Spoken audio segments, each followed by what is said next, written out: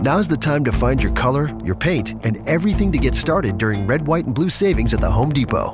Transforming your room is easier than ever. With the best deals online and in-store, you can confidently select your color and the tools for your next paint project. Get a colorful new experience and the right paint for the right price.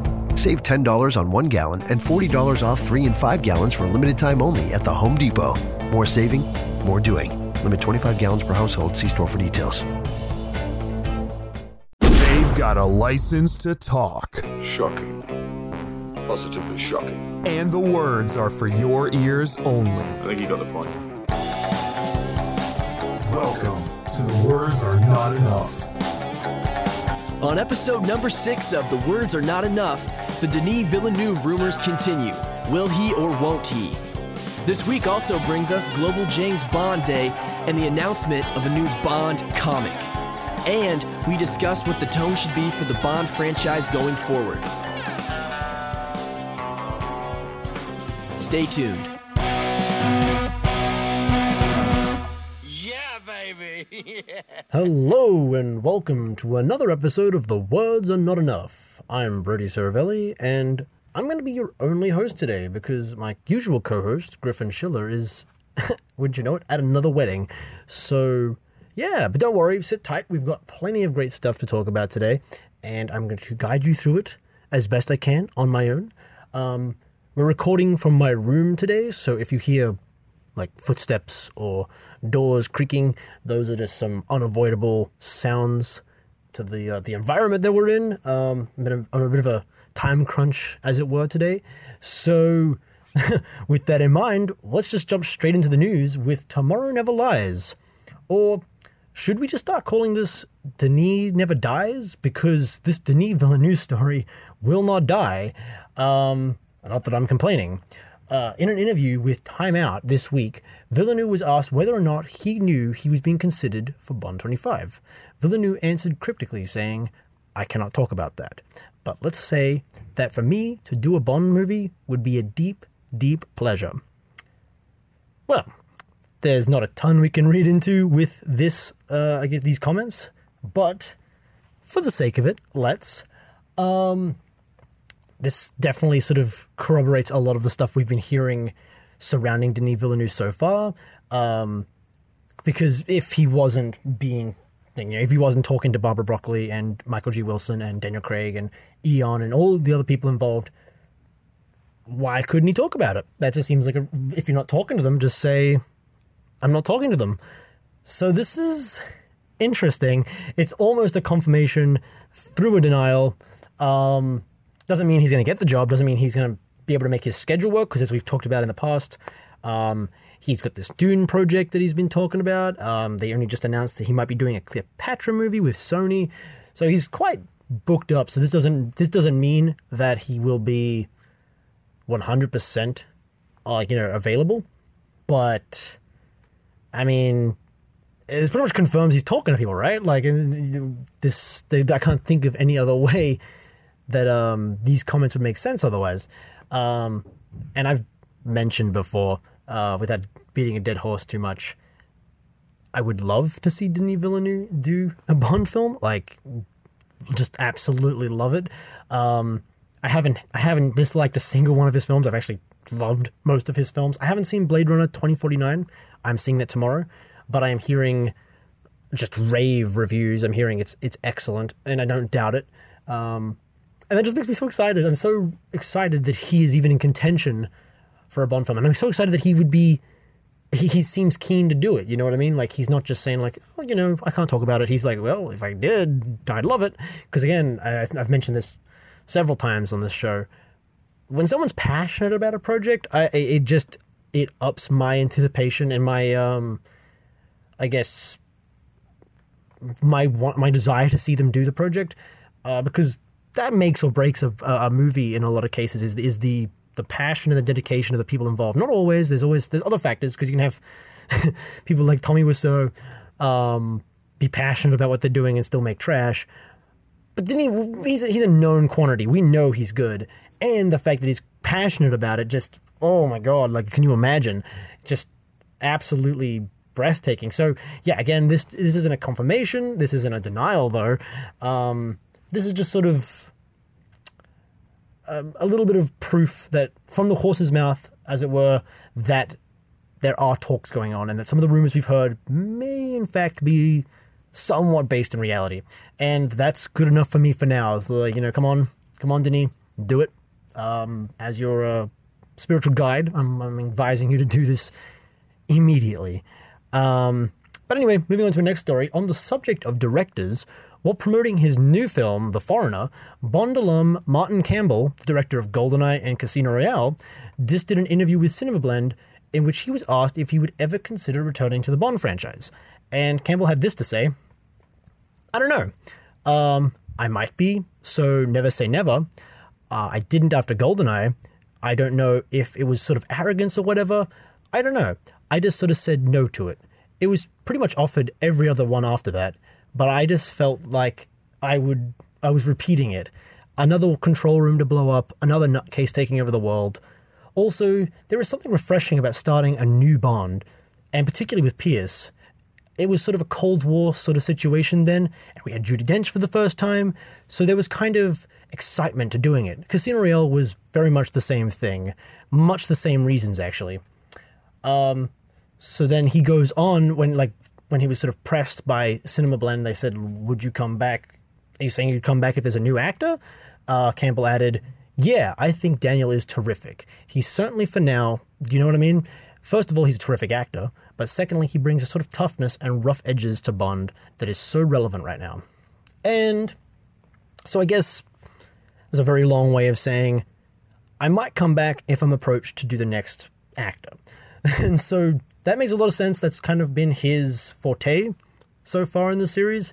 Like with GoldenEye, like with Casino Royale, he is very, very good at recontextualizing Bond in a new situation with a new actor and sort of creating a new interpretation.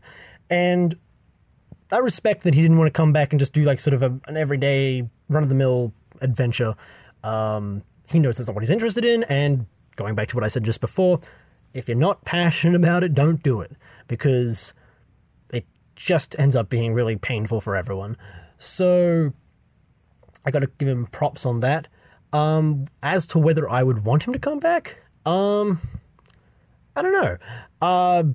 If he's offered and he's really passionate about something, or an actor, or just like a new take on the character, then do it. But if I don't even know where he would take the character right now. With GoldenEye, he mentioned the Cold War coming to an end, and that sort of recontextualized Bond's place in pop culture and in, I guess, just in general with spies. Like, what do? We don't have the Soviets anymore. And GoldenEye was very much about that. And he handled that so well. And then again with Casino Royale, it was, well, we're in a post 9/11 world now. We have an enemy we don't know. These sort of private entities, these non-state actors are the threat now. Where does Bond fit into this world? And then also on top of that, going back and grabbing some of like Fleming's really early material that had been basically untouched by a serious adaptation anyway. Sort of bringing that up. It was a new take on the character, and then it was a new direction to go in. I don't know what a new direction would be at this point, and that's not to say that it needs to be like a cataclysmic world event in order to, I guess, justify doing a new Bond. Again, getting Martin Campbell to do a new Bond. I guess you could do something with like, where does spies fit into like a post-Brexit world? That would be an interesting take, I guess. But, or something to do with the world politics of now, which is very, very divisive, and I'm not going to get into that on the show. But that would be an interesting take, and if he had something on that, I could see him doing well with that. But on top of that, we've had this sort of ongoing speculation that Christopher Nolan was basically the I guess the reason he hasn't done a Bond film yet is he's waiting to do it with a new actor. And so if I had to choose between Christopher Nolan launching the new actor and Martin Campbell launching the new actor, I got to go with Nolan. I mean, again, Martin Campbell, you're great. You've done 2 of my favorite Bond films. But some of your other stuff hasn't been great. Not a huge fan of Green Lantern. Well, I'm a huge fan of the character, so the fact that you made me hate that movie is shocking. And then on top of that, he did Edge of Darkness with Mel Gibson. It was alright. It was a standard thriller, nothing super special. The thing I remember most about that movie was the milk. I think that was part of the plot. People were drinking milk or something. I don't know. He's not very memorable, but that's not his fault. That's like more of like a story thing. But nothing about the way he did the movie was particularly groundbreaking. He's a good director, don't get me wrong. But I mean, Christopher Nolan is one of the best directors working today. So I mean, you know, it's not a competition when it comes to the two of them. But if he is offered a story and he's into it, or he has a take that he's into, yeah, absolutely. I'd love to see what he has to do. He's built up enough goodwill with me and with this franchise that I'd be so down to see it. But, you know, I'm not holding my breath. And I know a lot of people are, and I'm probably going to piss people off because, I mean, you know, you go on Reddit or wherever under, like, Bond forums, and people worship this guy as though he doesn't have a filmography outside of the Bond films. If he didn't have a filmography outside of the Bond films, it'd be a different story. But he does, and it's limited. But his work in the Bond films, again, stands on its own. So, yeah, that's all I really have to say about that. But if you'd like to comment wherever you're listening to this and telling me how wrong I am and how Martin Campbell is the greatest director ever, please let me know. Like, and I don't mean that that sounds sarcastic. I don't mean that sarcastically. If you do have a contrary opinion, or if you agree with me, comment wherever you're listening to this and let me know. Anyway, that about does it for the Martin Campbell story. That brings us to our next and final story for this segment, which is to do with the Bond song. And we've had a couple pieces of news to do with the Bond 25's theme music over the past couple of weeks. We had early on, we had something about Adele possibly coming back when they were rumoring, Daniel Craig coming back and all this sort of stuff. And they said, like, oh, maybe she'll come back and whatever. And then there was this, like, a little more recently, they said, well, maybe Beyonce will do it. She's been talking to Adele. She's been talking to Barbara Broccoli, who seems to have conversations with every friggin' person in the world. Very busy lady. I can't imagine why. But yeah, no, so we've actually got another piece of news, slightly less credible than some of the other stories we've had today, but about on par with every other theme song story we've had so far. It comes from an anonymous source at The Sun who alleges that British rock star and former member of Oasis, Noel Gallagher, is throwing his hat into the ring to perform the next Bond theme. This isn't the first time Gallagher has expressed interest in doing a Bond song, and it seems as though this has been, sort of a thing he's done every movie or so. The source claims that Noel has wanted to do this for a while, and once he started working with David Holmes, who is a film score producer, he worked with him on his latest album. He saw it was the perfect opportunity to use his experience to finish some ideas he already had.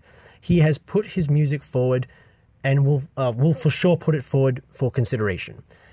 So that's interesting. That's definitely a little more conclusive than we usually hear. It's not like he's not considering it, or he is very much going to put it forward at some point, which would stand to reason if he's done it every other time, or at least a couple times before. But this also corroborates with a story we had earlier this year, before we did this podcast, in which fellow English rocker Paul Weller told the BBC, "I want to write a Bond theme song. I've got this half a song that me and Noel Gallagher worked on, and I think it would be a really great Bond theme. There's a bit of a minor key going on. That would be an ambition, definitely." So I guess that's this helps the validity of the story that we've got, a first-hand source in Paul Weller mentioning, hey, I've been working with Noel Gallagher, we've got a song that we've been workshopping. It definitely ties everything. It makes everything a little more substantive, I guess. But still, I don't really know.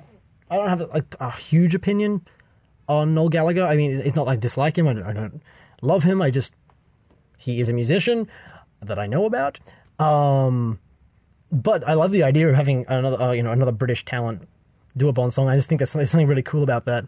Having just sort of Bond be this big sink for all of British talent around, like in every industry.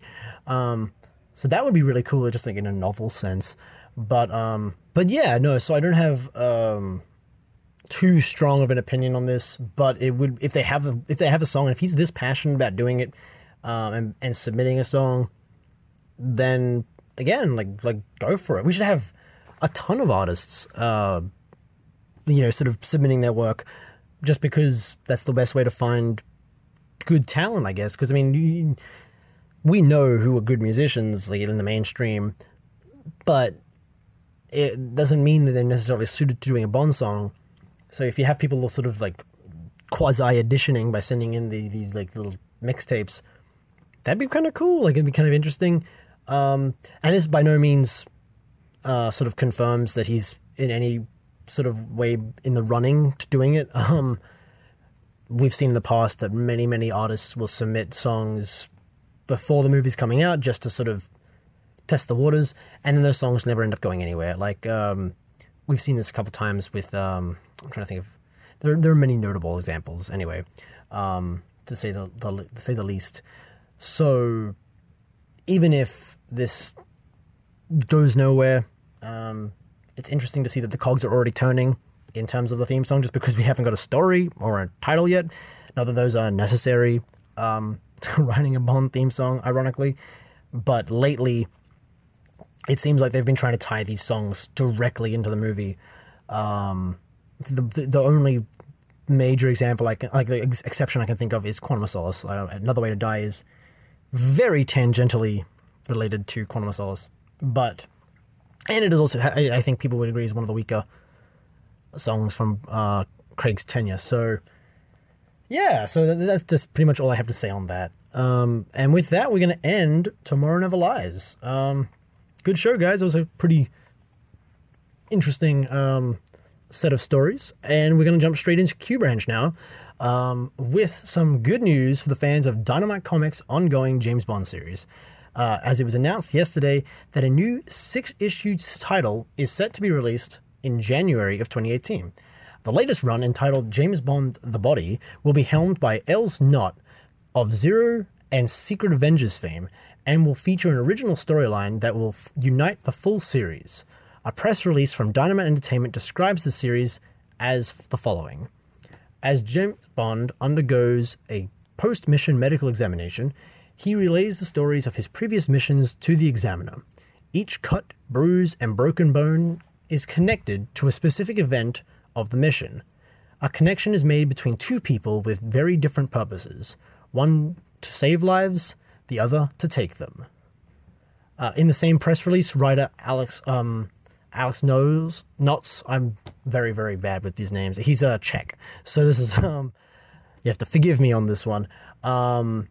He commented on his involvement in this press release, saying, "I'm honored to be working on the original James Bond, a complicated character that reflects my interests in war, violence, and power.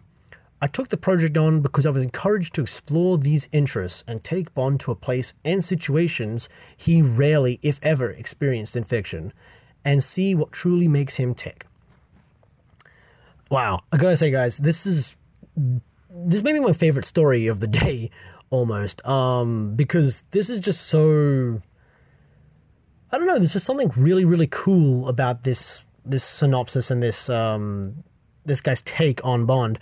I think what it is it's very, like, everyone always just likes to say, oh, it's Fleming-esque, or it's reminiscent of the novels, but this really sounds like, without being derivative, it sounds like the novels.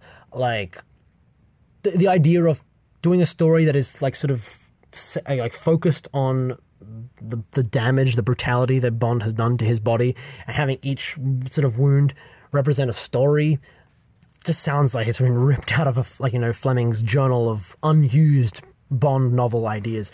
Like, just such a really cool concept, and like doing a couple of vignettes. It almost sounds like the short story collections that he wrote, but with a unifying story that threads them all together. Which is so cool.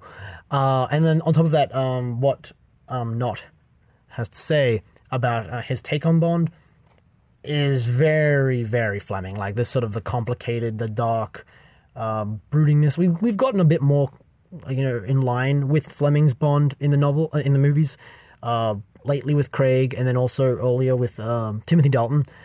But there are certain things that it's just really hard to make palatable from from Fleming's work in a novel, in a movie, that is intended to be seen by as wide an audience as possible. A lot of Bond's character is a reflection of Ian Fleming, and Ian Fleming was a very complicated individual, very much of his time, but yeah, just very complicated. So likewise, Bond is also very complicated, and there are some problematic elements to his character that I can see why they haven't adapted. But doing a comic book version of that sounds great, and really diving into that, into like how Bond's job affects him and affects his, I guess, not only his body, but like his psyche, just sounds like so much fun. And just really interesting. So if this ends up being what I'm hoping it's going to be, and if it ends up being as good as any of the other Dynamite comic, I guess, stories they've done, then, this may be my favorite one so far. It almost feels like we're getting a new novel, which is really, really cool. But yeah, no, so I'm absolutely on board with this, and I'm on board with all of the comics. So if you haven't read any of the other Dynamite comics, just, what are you doing? Go find some. Go find a comic book store. I know they're hard to find, but go find one and pick up a copy, because, it's, especially if you're a fan of the books, and if you haven't read the books, what the fuck are you doing? Go read the books. But, yeah, no, it's just such a cool, interesting take to take Fleming's version of Bond, which doesn't get a ton of, I guess, it definitely not as influential or as famous as the cinematic Bond, but I would almost say is my preferred Bond. I think Fleming's Bond is my favorite Bond, just because, and I think that's why Timothy Dalton is my favorite Bond actor. Oh, there you go. Let's light the torches now. No, but I'll gladly die on that hill, because Timothy Dalton's great, and he sort of came the closest to sort of bringing Fleming's Bond to life. And even though he was limited by the stories he was in, and also the time that his stories were told, the 80s, no one was really willing to really dive into Bond's sexism and racism and alcoholism in quite the same way that we may be able to today, or at least Fleming was able to in the novels. But yeah, so there's my recommendations for the episode. Go check those out if you haven't. And moving on to our next story, we've actually got a birthday, because I guess we do those now. But on October 4th, Christoph Waltz, our own Franz Oberhauser, Blofeld, if you haven't seen Spectre, sorry, just spoiled it, but he turns 61, which is pretty cool. I think the only reason I really put this in here is because I just wanted to sort of touch on Christoph Waltz's Blofeld. It's been a little controversial for some people. Some people didn't like the element, like the I guess the shared history that they had, Bond and Blofeld had in this new version. And some people thought he didn't have enough time, enough of a screen presence.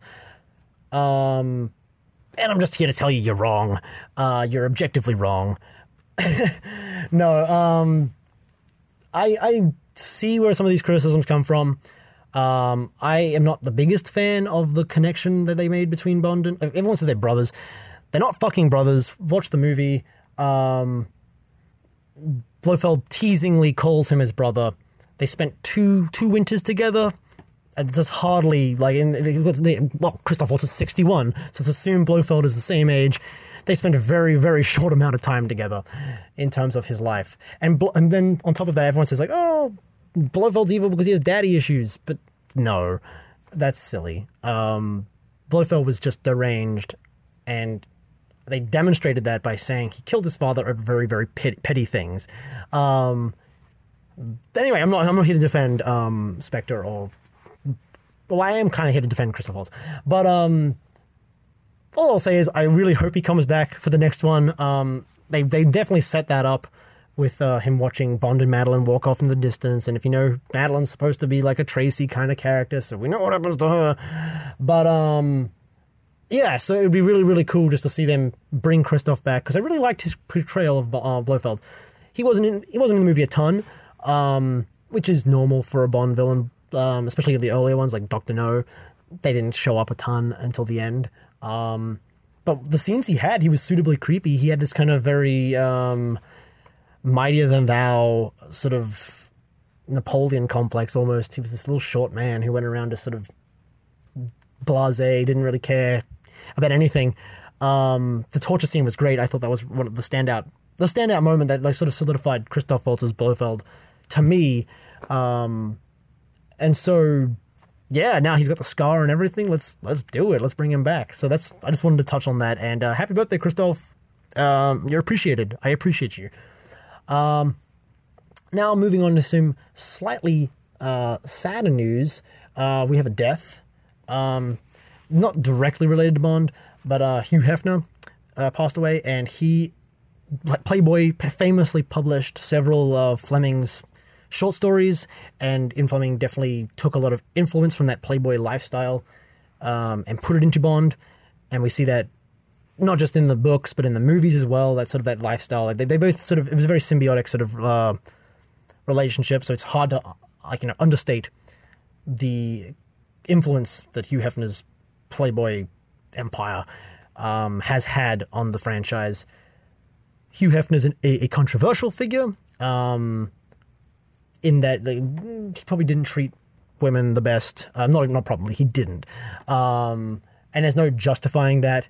But I think it is worth sort of remembering that Ian Fleming wasn't the best person either, and we still appreciate his work. And so I think we can still take the time to appreciate the influence that Playboy and Hugh Hefner had on our favorite spy, even if the man himself was flawed and not everything about him is commendable.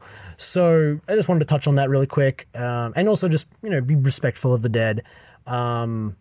He lived a very interesting life, a very influential life, and this is the part of the show where we're just going to sort of remember that. So yeah, not too much to say on that, but treading lightly on the subject, so to speak.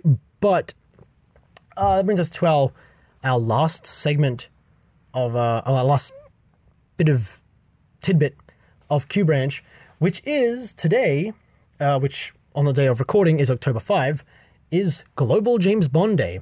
And that coincides with the 55th anniversary of Dr. No, which premiered on October 5th, 1962. And isn't that cool? 55 years old. Holy shit, that's so old. Well, I shouldn't say so old. That's the same age my parents are, so I wouldn't want to offend them. But that is a long time for a franchise. The fact that we have news on this almost every week, and it's from a 55-year-old franchise, is incredible. Like, I'm trying to imagine if we're still getting MCU news 55 years from now, which we may be. Who knows? Let's see if it keeps printing money for Disney, then we probably will. But yeah, it's just amazing the longevity of this franchise. This is just a film franchise. The literary Bond is even older. But yeah, no. So it's just kind of cool. And then they made it's cool that they made this Global James Bond Day to commemorate Dr. No's premiere. And Dr. No's an interesting film. It's probably the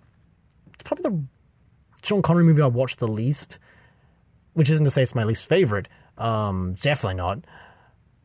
It's just it is kind of, because it is the first. It sort of is pre a lot of the tropes that I come to expect from a Bond film.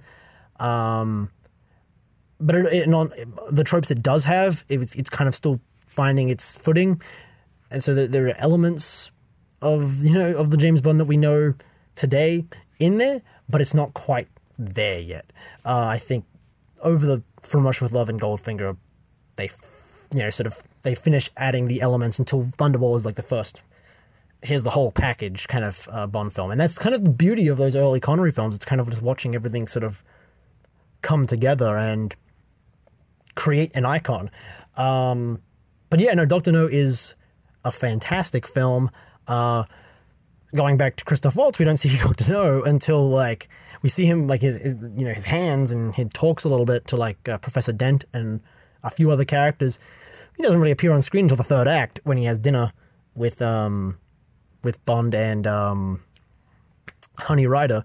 So yeah, I mean, he's still a great villain. He still had a great presence. So but no, anyway, I'm gonna stop picking fights on that. Yeah, it's a great film. They play the James Bond theme, that Monty Norman like version of the James Bond theme a little too much. Little too proud of how great that song is, and it is great. But I think I'm pretty sure they play it when Bond is putting his hair over the door to make sure that no one opens it. Which is really cool. I wish we could see more like sort of spycraft like that in the newer Bond films, because stuff like that was great, and a staple of the Fleming books. I've been talking about Fleming a lot this episode, but yeah, no, it's Dr. No, great film, definitely a throwback. Probably has one of my favorite Connery moments. Actually, my favorite moment of Dr. No is with Professor Dent, when Dent breaks to kill Bond, and Bond's waiting for him with the silenced gun, and I remember the exact line. He's like, "Oh, that's a Smith & Wesson, and you've had just 6." And then he shoots Professor Dent, and then he like just takes the silencer off, and the cigarette smoke coming off of his ashtray, and it's just the coolest moment. I think everyone thinks of like the quintessential like Bond introduction from the very beginning of the film, like the James Bond, as being like the most iconic thing from that movie. But that is the coolest thing. Bond killing Professor Dent is the coolest thing in the whole damn thing. And I think it's a little underappreciated. Just great moment. Sean Connery was just so, in those first 4 films, he was just so good as Bond, and he really just came out the gate running with this one. So yeah, no, that's commemorating Dr. No. If you haven't watched it in a while, maybe today's a good day to go put it back in. Or any of them, really. It's Global James Bond Day, so who am I to say? Go watch any of them. I'm pretty sure they started this in 2012 for the 50th anniversary, so maybe go watch Skyfall. Who knows? Just do something Bond-related today. Maybe go play Nightfire or something. Anything. Just to let your inner Bond geek out. And that'll do it for Q Branch today. That brings us to our last segment. Oh, wow, I feel like this episode's flown by. But this last sort of segment, Shaken But Heard, is our discussion segment. We're not doing Brother from Langley this week. I think we spent ourselves a little bit with all the Kingsman stuff, so we're just going to jump straight into Shaken But Heard. Just as a little, I don't know why I'm telling you this. This seems like I could have just gone on and you never would have noticed, but I like to be honest. I like to be honest with our audience. I trust you. But yeah, so we're going to jump straight into Shaken But Heard, and we've got a bit of a discussion. It's going to be hard to discuss this without someone else here to discuss it with, but I'm going to sort of talk about the tone of where I think Bond should go. And this is kind of inspired by an article that Griffin sent me earlier this week, which from Den of Geek, which was James Bond, It's Time to Return to Absurdity with Love. And it was a pretty well-written article. I took some issue with it. I'm trying to like pad this so I don't sound like I'm being a dick, because I don't want to be a dick. I'm sure the author is Matthew Bird. I'm sure he's a great guy. I don't think his understanding of Bond quite makes sense. I think it was more of a stretch. The article was more of a stretch to sort of like write a think piece, like a hot take. Since Kingsman came out, it's like, we should make Bond absurd again, guys. And that kind of got my goat a little bit, so I just wanted to talk about that for a little bit. So essentially, I mean, read the article for yourself. You may not agree with me. The impression I got reading the article was this idea that Bond is inherently a silly idea, and it is at its best when treated as such. but I don't think that's true at all. I think actually this ties in very well with everything I've sort of talked about with Fleming this episode. But Bond is inherently a very dark idea, a very, very serious idea. Like, there is some silly stuff in it. It is still fantasy espionage. Like, even in the novels, we had, like, Dr. No with his claw hands and his bald head and his, big pile of dung. And, like, there were absurd things in all of those early books. But it was within reason. It was within the realm of reality. Like, man, people with hook hands isn't completely an absurd concept. He didn't have like a robot arm or anything. He just had hooks, little pincers. But so you know what I mean? Like, things were grounded in a sense that it was still fantasy. It was still make believe, but it was grounded in a very serious world. And I think the main sort of anchor of all of this is Bond. It's Bond himself. Bond is a serious character. We sort of forget this with like the Roger Moore, the camp, I guess, and then there's a bit of that in the Pierce Brosnan films as well, even at the end of Sean Connery's run. And Sean Connery had the one-liners and like he was very, very cavalier and sort of nonchalant, and so we sort of think, oh, well, I guess Bond's just a funny guy, and he's a funny character. He sort of realizes the absurdity of his world. And to an extent, the film Bond, the cinematic Bond, has kind of been like that throughout his tenure until Timothy Dalton. Even then, there was a bit of a wink in some moments. Mainly in the Living Daylights. Then they sort of dropped that when they realized that was not his strength. But yeah, so I mean, Bond in the books is so self-serious. It's like, it's absurd. He's, like I mentioned, he's an alcoholic. He drinks because he hates his work, but he's very good at his work, and he hates that. And like he because he hates what he does, but he hates that he hates something that he's good at. He almost hates himself, and it's just this very toxic inner monologue that sort of drives the entire story. And then, he loses all faith in, the opposite sex when he's betrayed by the woman he loves, in Casino Royale. And, all of these terrible things keep happening to him, and it makes him cynical. And Bond is a cynical character. And so when you view his fantasy stories, like Moonraker, where he's going up against, a billionaire with a rocket, the book, this is, by the way, the book, a millionaire with plastic surgery all over his face, and he's built a giant rocket and he's going to bomb London. It's a silly idea, but it's told from through the lens of a very cynical, unhappy, self-serious character. And that's not to say that Bond is joyless, but you know what I mean? He's a very damaged person. And so when you're viewing this fantasy story through that lens, it almost adds a layer of seriousness to the story. So going back to this article, I don't think the premise of Bond is quite the same as something like Kingsman, where Kingsman was, in the comic book and in the movie, was written to be a pastiche, was written to basically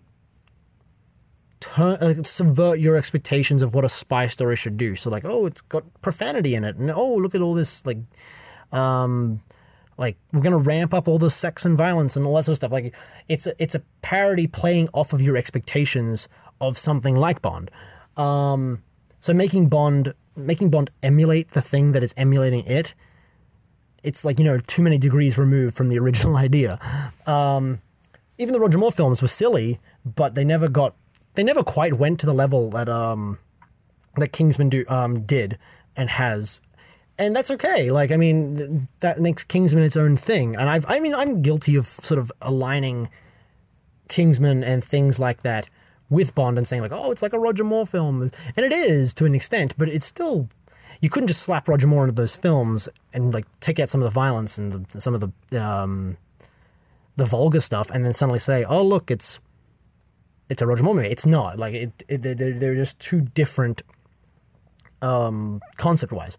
But, and I think it's almost where I think this article goes wrong. I think this article tries to just sort of, it almost has like an elementary understanding of what Bond is, and just sort of says, well, if it worked before, we should go back to that because serious things suck, because the Marvel movies told me that. And I just don't think you can have fun without it being silly. And then on top of that, like we're romanticizing the Roger Moore films as though people, like, you know, as though people would even like that today. They wouldn't. I'm just telling you right now, because we did a Roger Moore film in 2002 called Die Another Day, and people did not like it.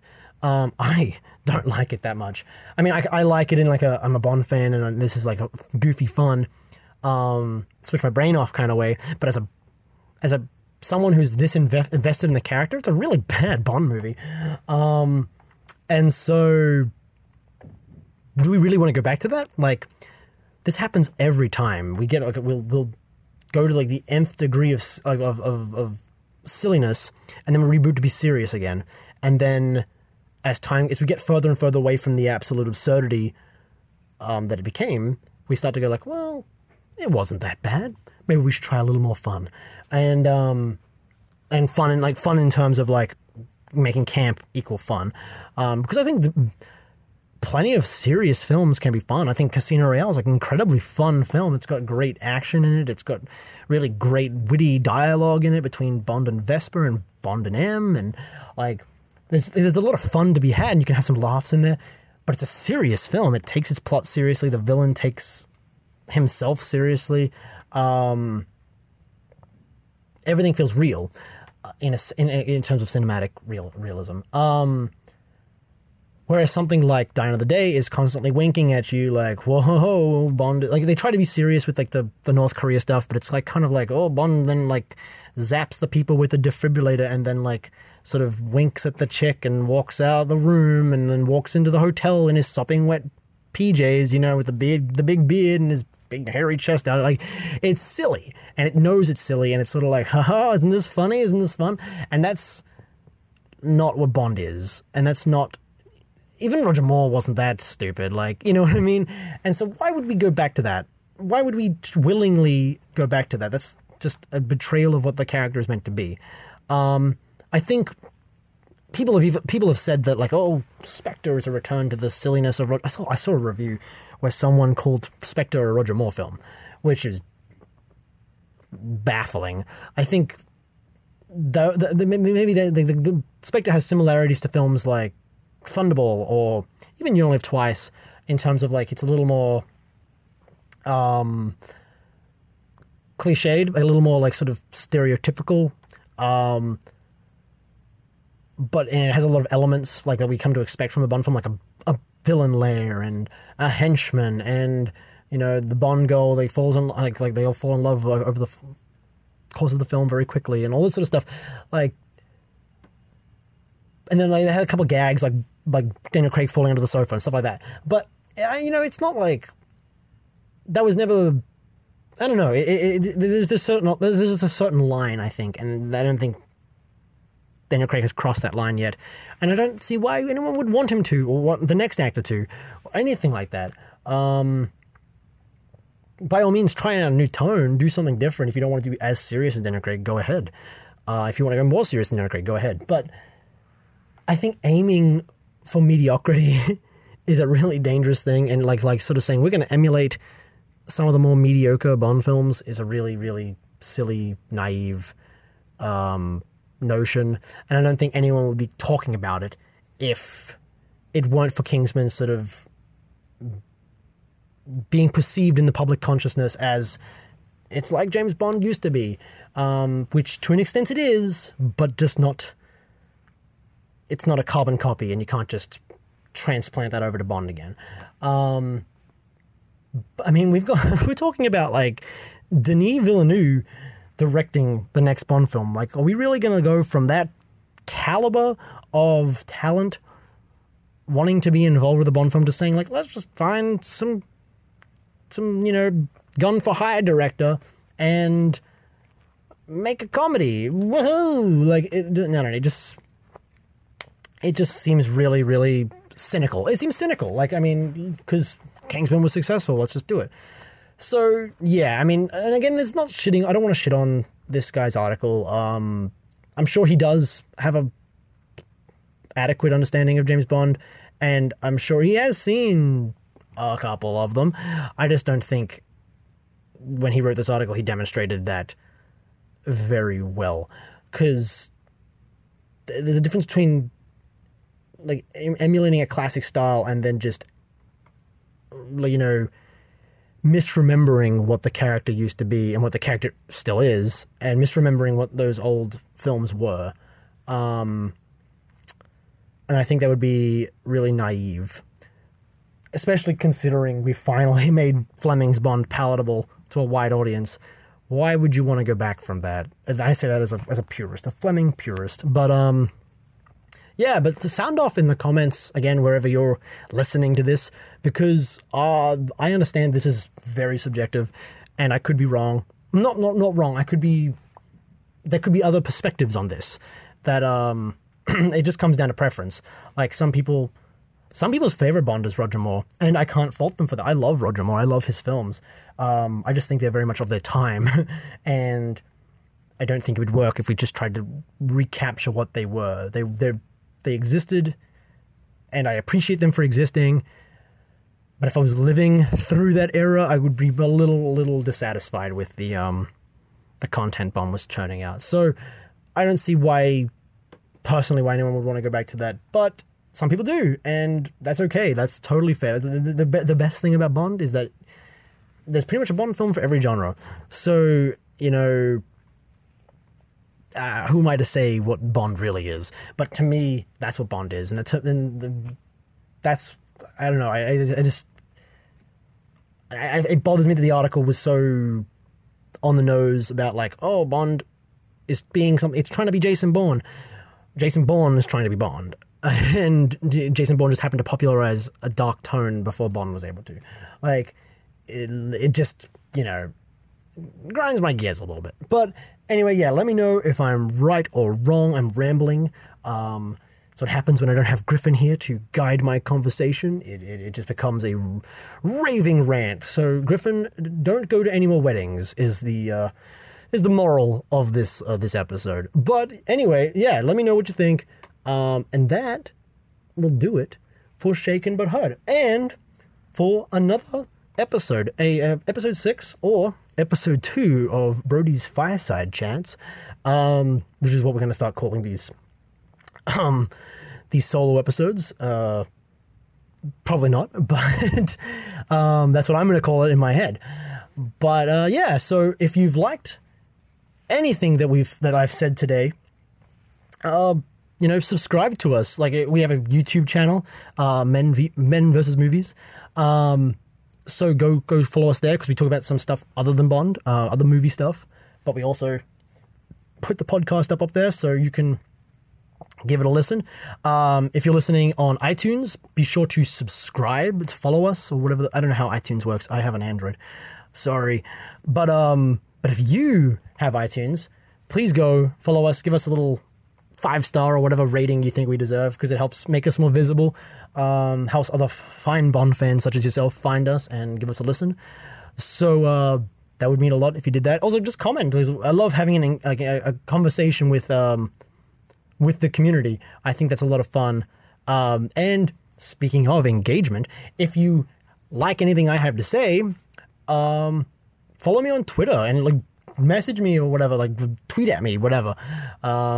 Don't slide into my DMs. That would be weird. But definitely tweet at me, Brody Ceravelli. The link is in the comments, in the description, because it's a complicated name and I wouldn't want to spell it every week. But yeah, give me a follow. Let me know what you think. I tweet a lot more than I used to. So yeah, by all means do that. And yeah, if you like this episode, be sure to check in with us next week. We do this pretty much every week. I've been Brody Ceravelli. Have a great day.